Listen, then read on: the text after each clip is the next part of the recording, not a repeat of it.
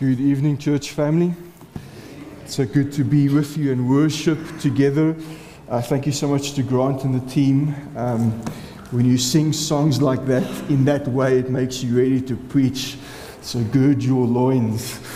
Thank you so much to Grant for leading us in that. If you have your Bibles, please turn me to Genesis chapter 43. Genesis chapter 43. As I said last week, the next three chapters, Genesis 42, 43, 44, we're on the road to reconciliation between Joseph and his brothers. And in this, last week we saw in Genesis 42 how God pricked the conscience of these brothers. And in this chapter we see how God continues to work on these brothers. And our prayer should be this evening that God would work on us. Genesis 43, this is God's word. Let's hear it. Now the famine was severe in the land, and when they had eaten the grain that they had brought from Egypt, their father said to them, "Go again, buy us a little food." But Judah said to him, "The man solemnly warned us, saying, 'You shall not see my face unless your brother is with you. If you will send our brother with us, we will go down and buy you food. But if you will not send him, we will not go down. For the man said to us, you shall not see my face unless your brother is with you.' Israel said, 'Why did you treat me so badly as to tell the man that you had another brother?' They replied, 'The man questioned us carefully about ourselves and our kindred, saying, Is your father still alive? Do you have another brother?' What we told him was in answer to these questions. Could we in any way know that he would say, 'Bring your brother down'?" And Judah said to Israel his father, "Send the boy with me, and we will arise and go, that we may live and not die, both we and you and also our little ones. I will be a pledge of his safety. From my hand you shall require him. If I do not bring him back to you and set him before you, then let me bear the blame forever." If we had not delayed, we would now have returned twice. Then their father Israel said to them, "If it must be so, then do this. Take some of the choice fruits of the land in your bags and carry a present down to the man, a little balm and a little honey, gum and myrrh, pistachio nuts and almonds. Take double the money with you. Carry back with you the money that was returned in the mouth of your sacks. Perhaps it was an oversight. Take also your brother and rise, go again to the man. May God Almighty grant you mercy before the man, and may he send back your other brother and Benjamin. As for me, if I am bereaved of my children, I am bereaved." So the men took this present, and they took double the money with them and Benjamin. They arose and went down to Egypt and stood before Joseph. When Joseph saw Benjamin with him, he said to the steward of his house, "Bring the men into the house, and slaughter an animal, and make ready for the men are to dine with me at noon." The man did as Joseph told him, and brought the man to Joseph's house. And the men were afraid because they were brought to Joseph's house. And they said, "It is because of the money which was replaced in our sacks the first time that we are brought in, so that he may assault us and fall upon us to make us servants and seize our donkeys." So they went up to the steward of Joseph's house and spoke with him at the door of the house and said, "O my lord, we came down the first time to buy food, and when we came to the lodging place, we opened our sacks, and there was each man's money in the mouth of his sack, our money in full weight. So we have brought it again with us, and we have brought other money down with us to buy food. We do not know who put our money in our sacks." He replied, "Peace to you, and do not be afraid. Your God and the God of your father has put treasure in your sacks for you. I received your money." Then he brought out Simeon out to them, And when the man had brought the men into Joseph's house and given them water, and they had washed their feet, and when he had given their donkeys fodder, they prepared the present for Joseph's coming at noon, for they heard that they should eat there. When Joseph came home, they brought into the house to him the present that they had with them, and bowed down to him to the ground. And he inquired about their welfare, and said, "Is your father well, the old man of which you spoke? Is he still alive?" They said, "Your servant, our father, is well, he is still alive." And they bowed their heads and prostrated themselves. And he lifted up his eyes and said, and saw his brother Benjamin, his mother's son, and said, "Is this your youngest brother, of whom you spoke to me? God be gracious to you, my son." Then Joseph hurried out, for his compassion grew warm for his brother, and he sought a place to weep. And he entered his chamber and wept there. Then he washed his face and came out, and controlling himself, he said, "Serve the food." They served him by himself, and them by themselves, and the Egyptians who ate with them by themselves, because the Egyptians could not eat with the Hebrews, for that is an abomination to the Egyptians. And when they sat before him, the firstborn according to his birthright, and the youngest according to his youth. And the men looked at one another in amazement. Portions were taken to them from Joseph's table, but Benjamin's portion was 5 times as much as any of theirs. And they drank and were merry with him.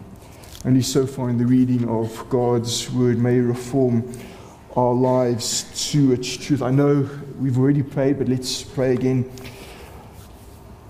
Heavenly Father, we come this evening into this place with hearts filled with desires. Some we confess are good desires, necessary desires, desires that You'd protect us and provide for us, that You'd care for us, but also desires that at times are sinful and selfish. And so we've even prayed this evening as we come to Your word, as we reflect upon this passage and this incident, these brothers, and how You deal with them. We pray that You would deal with us, that You would deal with our own desires, our own hearts, that even as we consider this, that You'd speak to my own heart and my own sinful desires, that You'd rebuke me and us, and that You draw us to Yourself.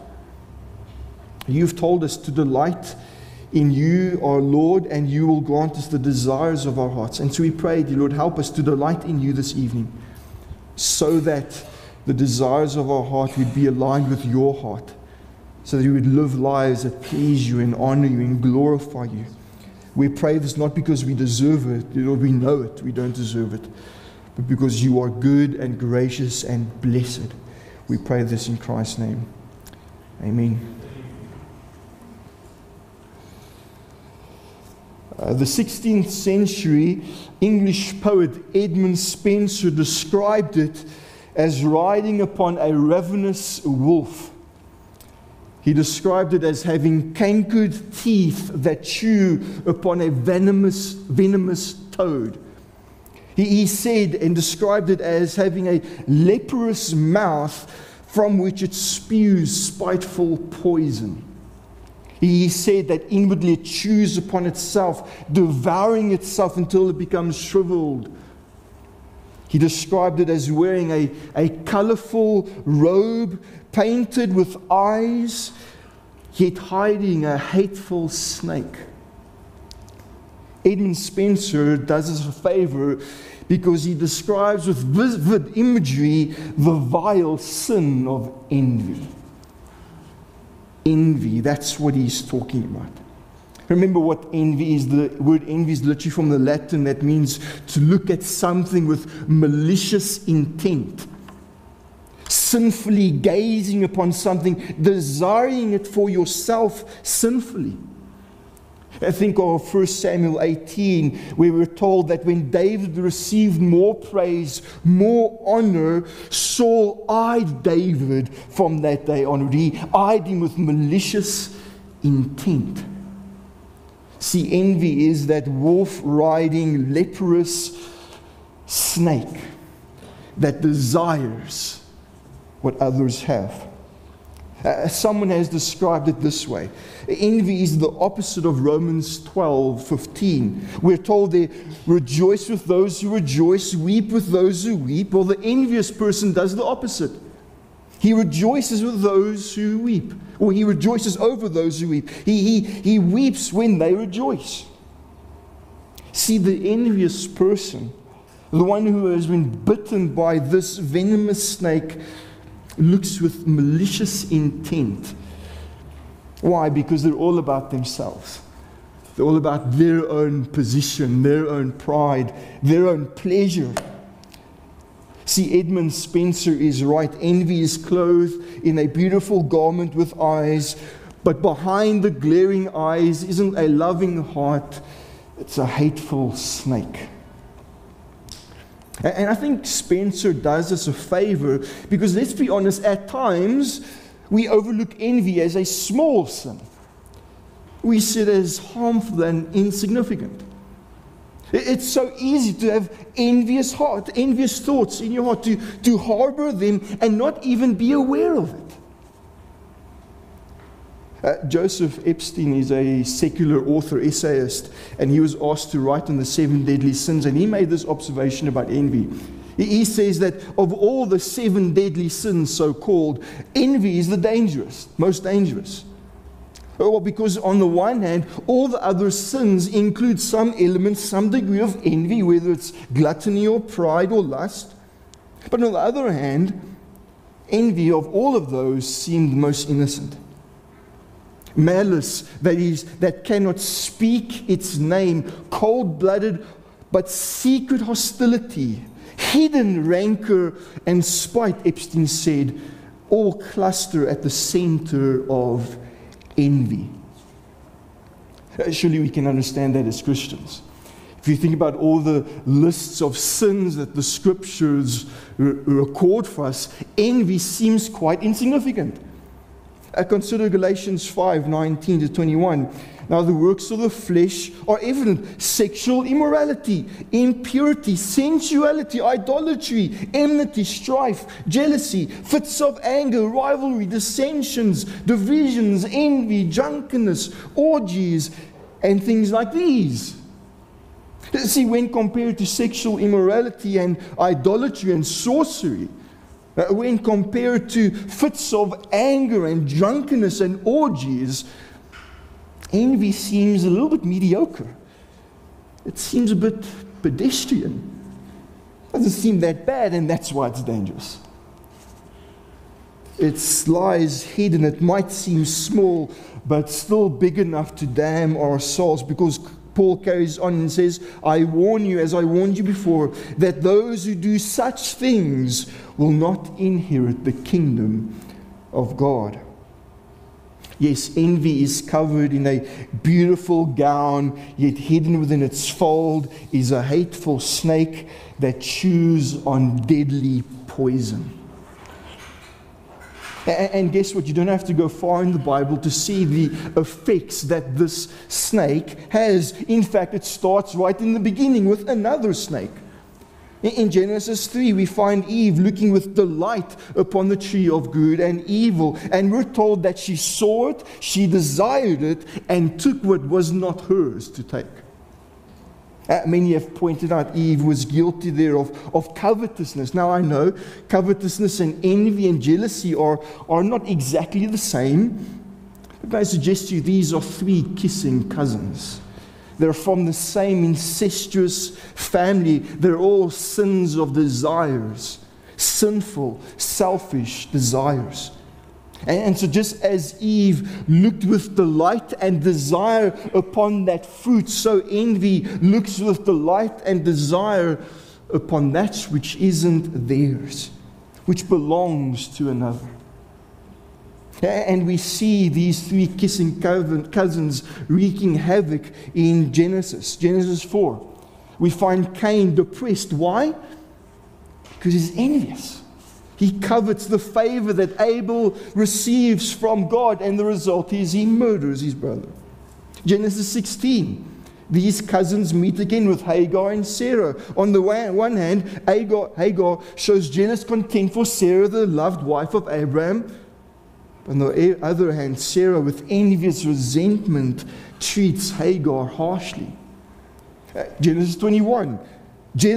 We see jealousy meet Ishmael as he scorns and mocks Isaac, leading again to rivalry. Genesis 27. Rebekah, with sinful jealousy for Jacob, lies, cheats, and steals Esau's birthright. And although Jacob wasn't the one who came up with the idea, he was an accomplice in envy. Even Genesis 30, we find the brooding rivalry between Jacob's wives. Rachel and Leah, once loving sisters, have their relationship ruined by these kissing cousins.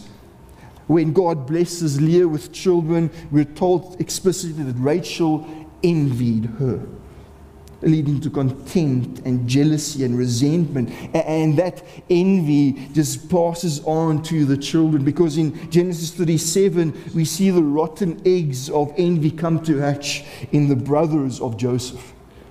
They envy Joseph because of he's their father's favorite. They covet their father's love over him. They're jealous of him. Genesis 37:11 says, and the result is they sell him into slavery. Did you get the point? Throughout Genesis, in fact, throughout the Bible, envy is a serious sin with serious consequences. James 3:16 says this, for where jealousy and selfish ambition exist, there will be disorder and every vile practice. Proverbs 14:30, a tranquil heart gives life to the flesh, but envy makes the bones rot. Or Proverbs 27:4, wrath is cruel, anger is overwhelming, but who can stand before jealousy? It's more ferocious, more angry than anger and wrath. See, that's what we see in Jacob's family. A family shattered with deception and envy and jealousy. We see the rot, we see resentment, we see vileness, we see wickedness in this family. And in light of all of that, we come to our passage. Yes, I'm talking about Genesis 43. We come to our passage, and envy is missing. The kissing cousins are nowhere to be found.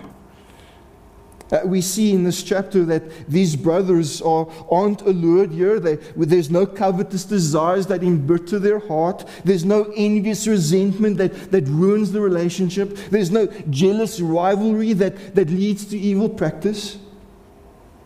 And realize that's the point that Joseph's second test is all about. Joseph wants to see whether or not his brothers are still enslaved to their envy.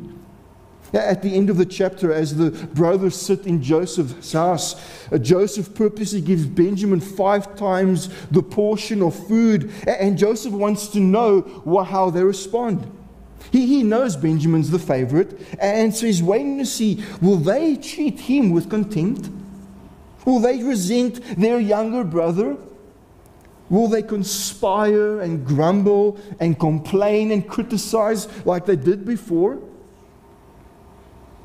And to Joseph's delight and to our surprise, the envy is gone. The jealousy seems to be no more. Coveting seems to be cured. And the question for us this evening is, how does that happen? How do envious brothers turn to brothers who actually love and rejoice and delight in one another? How are these brothers cured of this rot of envy? Well, on the one hand, we could say from last week that they were brought to an end of themselves, right? They've seen their sin. Their guilty consciences have been awakened to their sin. But on the other hand, we need to see that they encounter the living God in this chapter. They encounter the God who is bountiful and blessed. Now, in this chapter, the brothers engage 3 individuals. You see, firstly, they engage Jacob in verse 1 to 14. Secondly, they engage Jacob's steward, verse 15 to 25. And then they engage Joseph himself, in verse 26 and 34. And what's important to see that in each engagement, each person they deal with, each one of them communicates a benediction. Each individual announces a benediction, a blessing characterized or founded in the character of God. And in this chapter, these brothers will not only hear these truths about God, they'll not only hear these benedictions, but they will see these benedictions come about. They will see these truths worked out before their very eyes by God's providence. And so this evening, as a means to overcome envy in our own hearts, let's look how these brothers engage and see God. The first thing I want you to see is that they come to hear of the God of all might. The God of all might. In verse 1 to 14, we find the famine continues to be severe. Jacob's house is again in dire need. And now Jacob, who previously refused to send Benjamin, is forced to change his mind. And after Judah pleads with his father and pledges himself to protect Benjamin, Jacob agrees to send his youngest son to Egypt. Now, I'm not going to deal with Judah this evening, that's next week.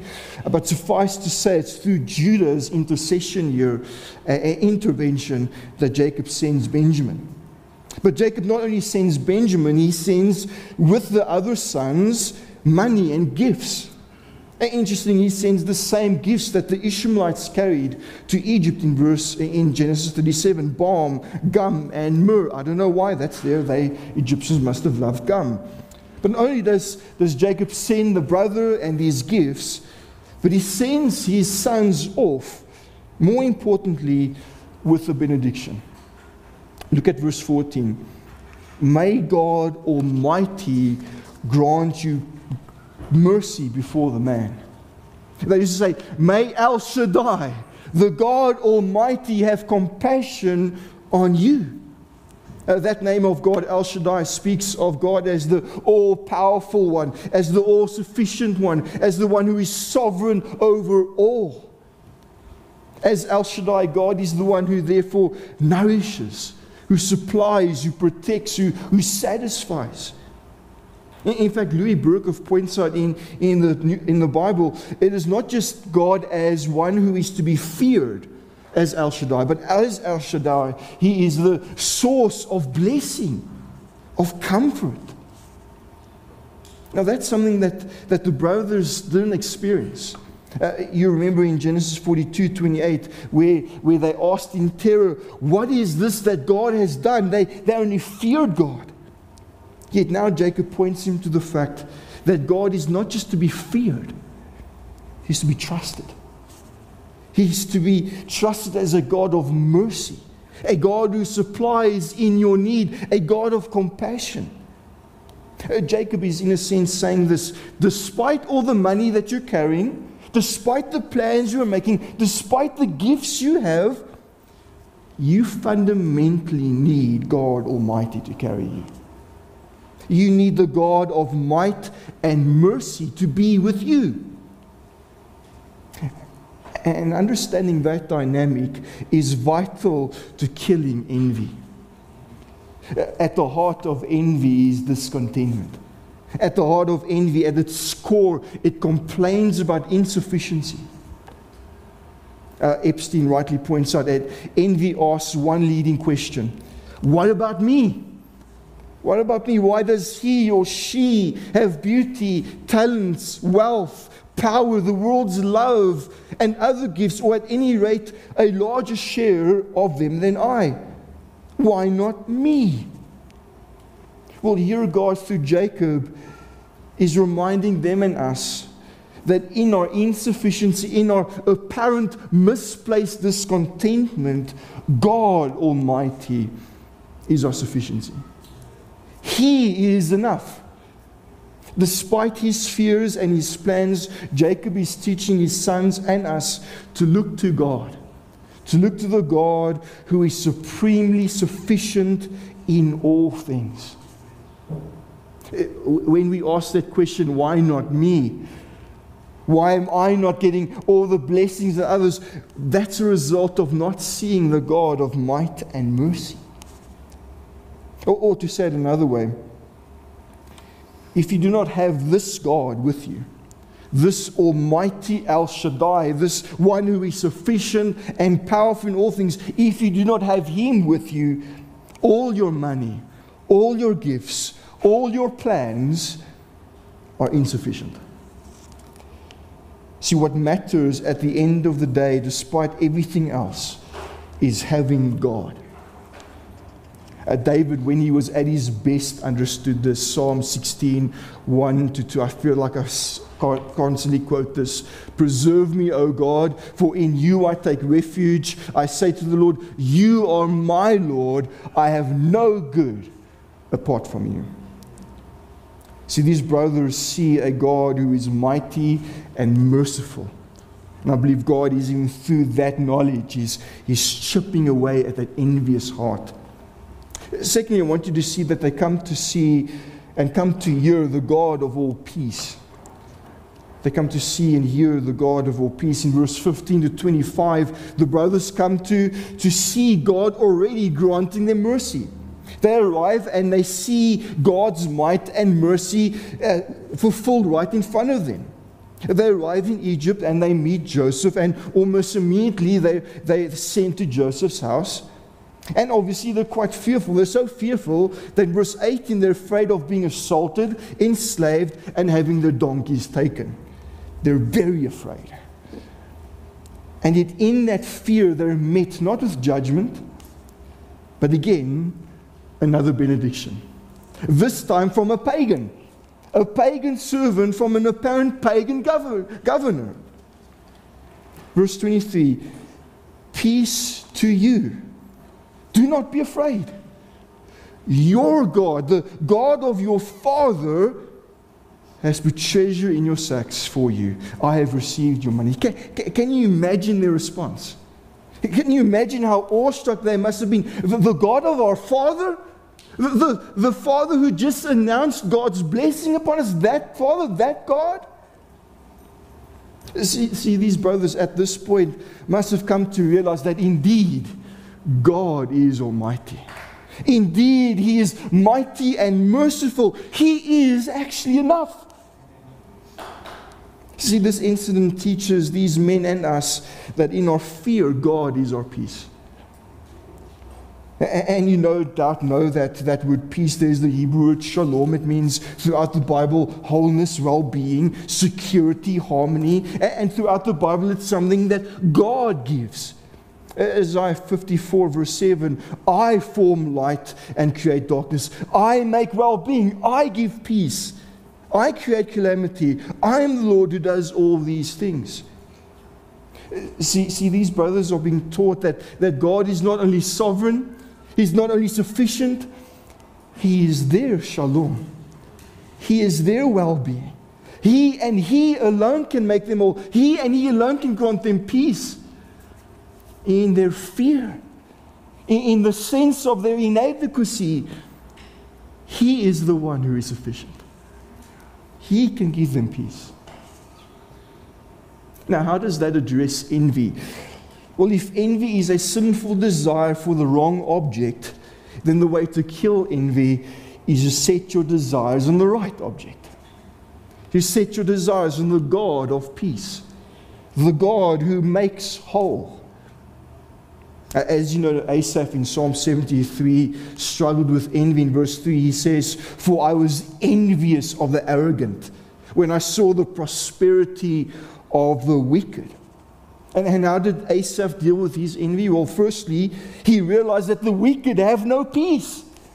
He realized that their end will perish. They will be destroyed under God's wrath. But secondly, he came to see that God is his peace. He came to see God as a satisfying portion. In the immortal words of verse 25 and 26, he says, whom have I in heaven but you? There is nothing on earth that I desire besides you. My flesh and my heart may fail, but God is the strength of my heart and my portion forever. Dear friends, in our lack, in our fear, it should be enough that God is ours. I think it was Thomas Brooks who said, "He that hath, the one who hath all, if that makes any sense. God is the good behind every good. If you have Him, you have enough. Because He's a satisfying portion.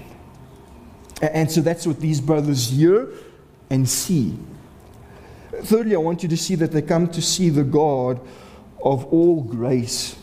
The God of all grace. Verse 26 to 34, we find the brothers in Joseph's house, and it appears they're overwhelmed with gratitude because they throw themselves before Joseph. They present the gifts they brought along. And in response, Joseph shows them compassion. He asks them how they're doing. He asks if their brother is, or if their father is alive. And at that point, Joseph himself announces a benediction. Verse 29, God be gracious to you, my son. And now his emotions are so overwhelmed that he has to hide himself and weep again. And after composing himself, he prepares a bountiful lunch for his brothers. And to their amazement, he sets them all in order. Now, they all probably look more or less the same age, yet he sets them all in order, and they feast one with another. In fact, the ESV footnote says they got intoxicated. The idea is this: these brothers, who were once marked by envy and enemies of one another, now find joy in one another.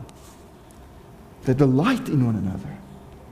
This is a stark contrast to Genesis 37. When Joseph was shown favor, the family erupted with jealous anger. Yet now Benjamin is shown favor, and this family is united. They rejoice in one another. They feast merrily together.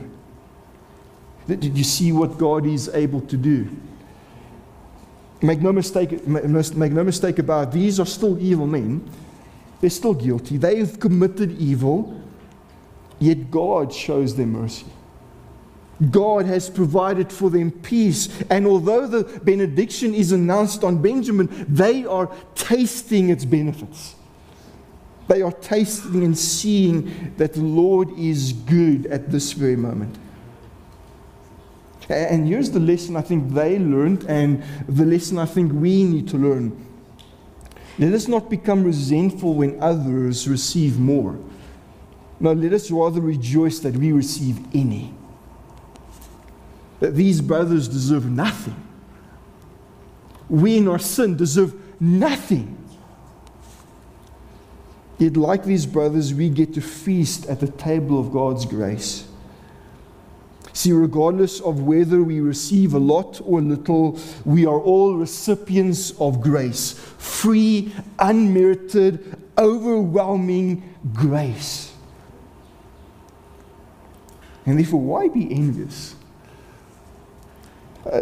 Let's not forget these verses. 1 Corinthians 4:7. What do you have that you did not receive? This is John the Baptist I've gone way too far now. John the Baptist, John 3:27. A person cannot receive even one thing unless it is given him from heaven.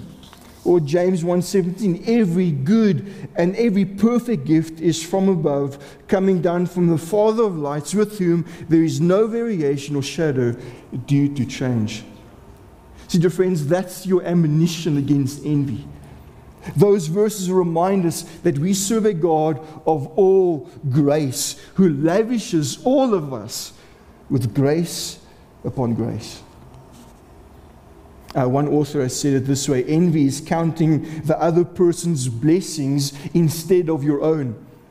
Well, dear friends, these verses teach us that we need to start counting our blessings. You know that old Sunday school song? I don't think it's old Sunday school song. Count your blessings, name them one by one. Count all your blessings, see what God has done. That's how we fight against this leprous envy. I think of what Paul says in 1 Corinthians 15:10, but by the grace of God, I am what I am. I love what one author says of this. He says, grace is what defines us. Grace is what forms and fills us. Grace is what makes us who and what we are. You don't need all those things that others have, because you have grace. You have God. Dear friends, do you see what kills envy? Realize at its core, the problem of envy is fundamentally theological. Envy, covetousness, jealousy, those kissing cousins are all theological problems. There are sinful desires that have become discontent with God. There are sinful desires that have looked at what others have and have failed to see God. And therefore they've missed the fact that God is mighty and in control and merciful. They've missed the fact that God is the source of our peace. And they've missed the fact that God is gracious to all. See, the problem of envy is theological, and our passage teaches us the solution is theological. To not fall into sinful discontent, to chase away these kissing cousins, to overcome the wolf-riding, poison-spewing leper of envy, you need to return to God. You just see Him.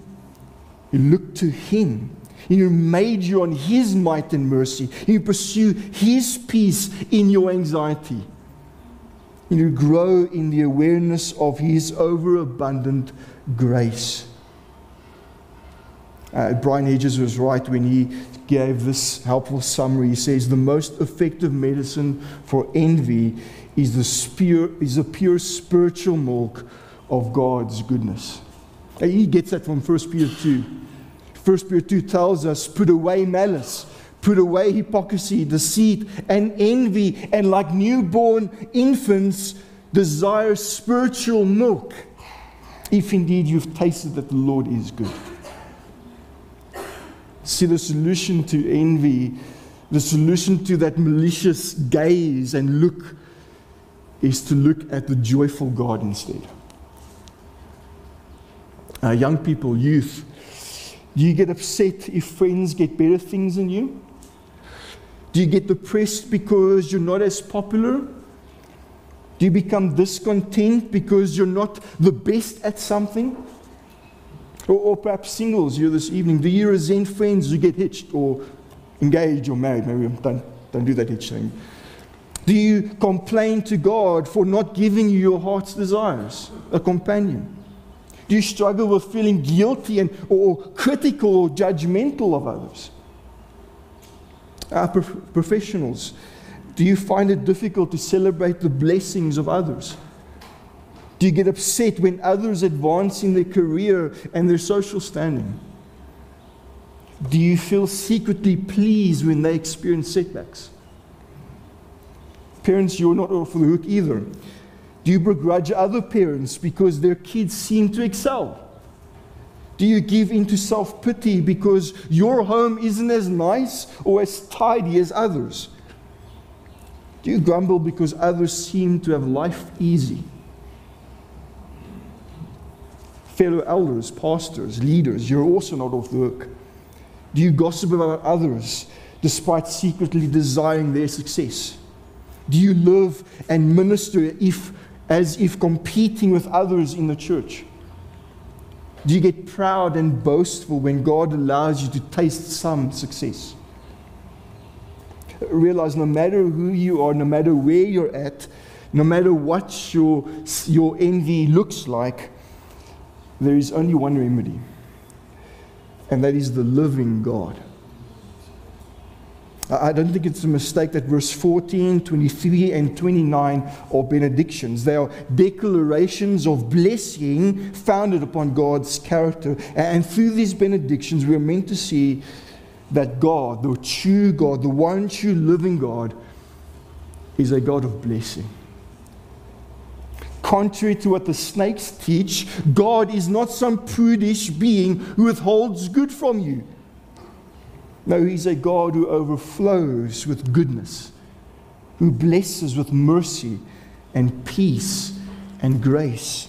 And dear friends, dear beloved of God, where does He show us the greatest display of that blessing? You know where I'm pointing to. It's Christ. It's the cross.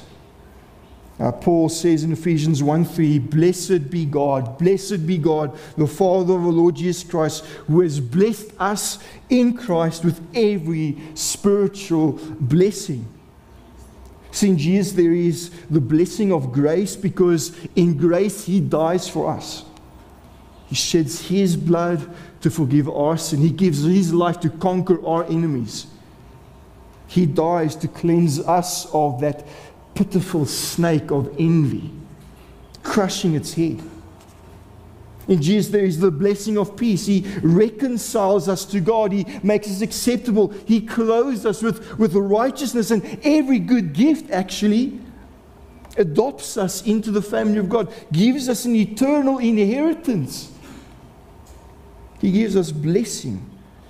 The blessing of peace, and in Him there is the blessing of mercy, because He not only dies, He lives and He intercedes and He mightily works all things for our good, and He's working toward clothing us ultimately with glory when He returns. Dear friends, when those kissing cousins come past to tempt you, look to Christ. Look with a steady eye of faith, knowing that in Jesus you have every spiritual blessing. In Jesus you have every good gift, knowing that without Christ all things are but a loss. May we vanquish then that wolf-riding, poison-spewing leper of envy by looking and gazing upon the beauty of our Lord Jesus Christ. Let's pray.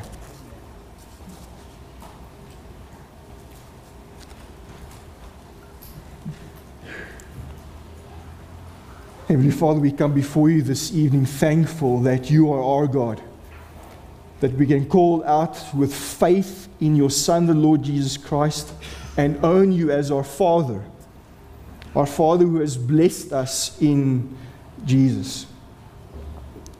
And yet, Lord, as we come this evening with joyful hearts, thankful for the blessings we have, we want to ask that You forgive us for the many times we get discontent. For the many times we covet what others have, we become envious, we become jealous. We lose sight of what we have in You because we've been so preoccupied with what others have. Would You, Lord, forgive us? Help us. Renew in us again this greater delight in You, and satisfy our hearts in You. We ask this again because You are good and gracious, and You've given us these portions of Scripture to show us again that You are the Almighty God of mercy. You are the God of peace. You're the God of all grace. And to You belong all the glory. In Christ's name, amen.